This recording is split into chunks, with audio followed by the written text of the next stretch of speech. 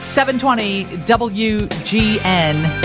Dr. Dinesh was kind enough to join us on Monday. He's an ER doc out of California who's been in Maui 12 years. He has a mobile clinic, and I can't imagine you've ever seen anything like what you've been witnessing for the past week or so. Yeah, thanks for having me, and sorry if it's a little windy. I'm out here in the field in Lahaina area. And, basically what I saw day one, Wednesday mid-morning, getting there was one of the most traumatic things I've ever seen, because I didn't know what I was walking into. I just thought there was brush fires and a couple homes burned. I had no idea that it was so devastating, like a nuclear bomb had gone off. And it was very apocalyptic when I got there, seeing just some survivors come out and just disheveled, confused, altered, just traumatized, and cuts and scrapes, respiratory issues, smoke inhalation, eye injuries from the smoke. And me just being in there, it's one thing to see things like that in the emergency room setting. We're in a controlled environment on a gurney with a hospital light and AC, but being out there with like fumes and weird oils and rubber smells and trees burning, palm trees burning, electrical towers on the ground, seeing huge trees just ripped out of the ground from the wind. So it was like a bomb and a hurricane went off. Like I've never seen anything, and everything was scorched. And we had no news about it. The only way I knew it was bad is some of the paramedics and firefighters came out of that region, and once they got signaled, like, hey, doc, there's bodies. It's devastating. And I thought they were exaggerating until I got there and saw it firsthand. So the first few days, my team, Moto for the People, my nonprofit, I started to help our homeless population out here. We do Moto Mondays and go see people. I have these unique vans I've built out that are mobile clinics. I just put them into use every day to go past the blockade and to help.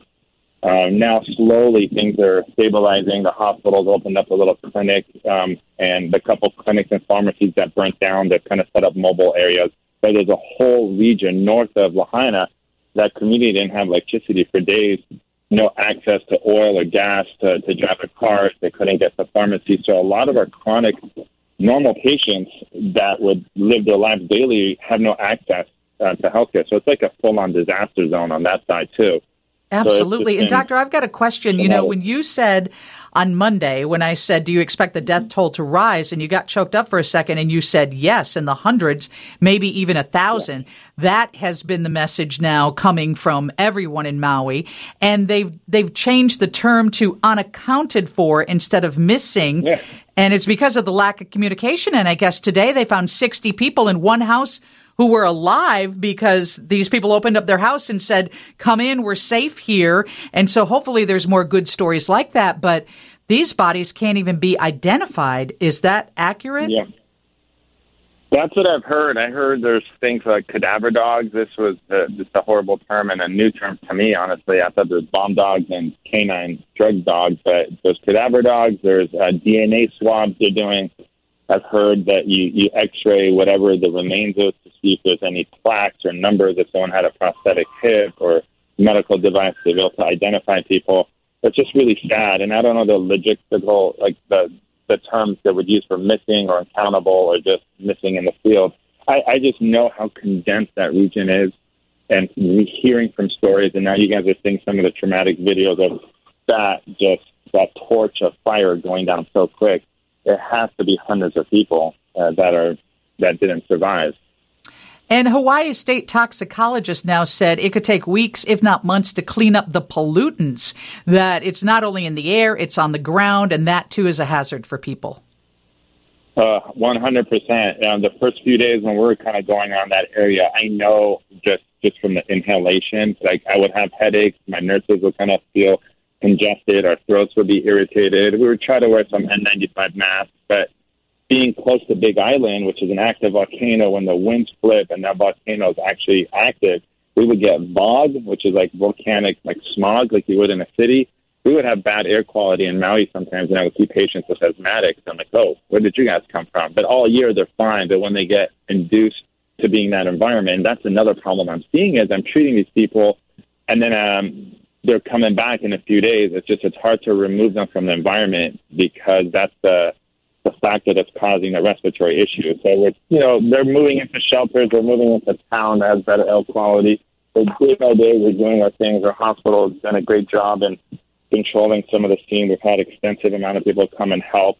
But it was just unknown the first few days. And as you said, we're learning more and more about the water quality, what's safe, what's not, and just the aftermath of dealing with the disaster, because this is as big as 9/11 was in U.S. soil. And it's just devastating on a beautiful island. And in much like Katrina, it was brought up to me yesterday, the mainland didn't get all the information right away. In fact, we still feel like we don't know everything. That's why I value the time that I have with you so you can explain exactly what is happening on the ground.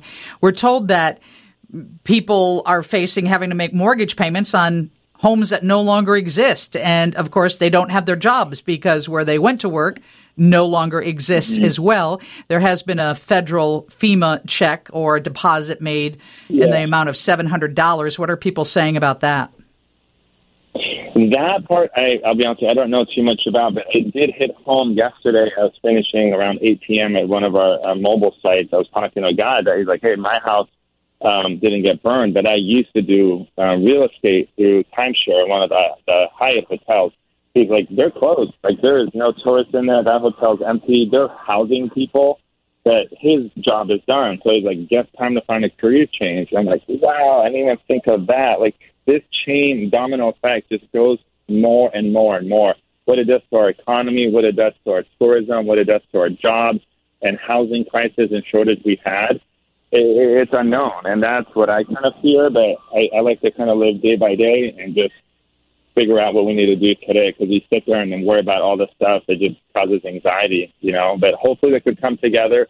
Maybe the banks could give everybody a 1% interest loan to rebuild or get homes. Like, somebody's got to do something, because it's just not fair, and we all have a little bit of, survivor guilt. We feel horrible for all those people that lost their homes and their family members. So hopefully the community and the bigger community from the mainland can help in every which way to make it right, which I don't know if there's a clear answer, but every little part can help, if it's financial or medical or supplies.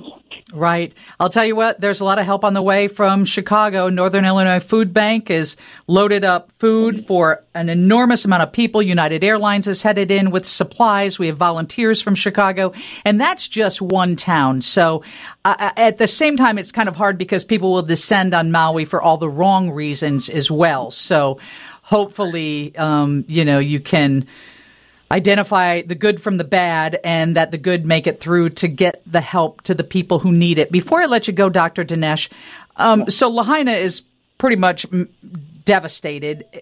Tell me, on the island of Maui, is that the most populated area, and are there areas of Maui that are completely unaffected? I think Lahaina is considered the west side, and all kind of mapped into Kanapali, Kaha, and Napili, that area.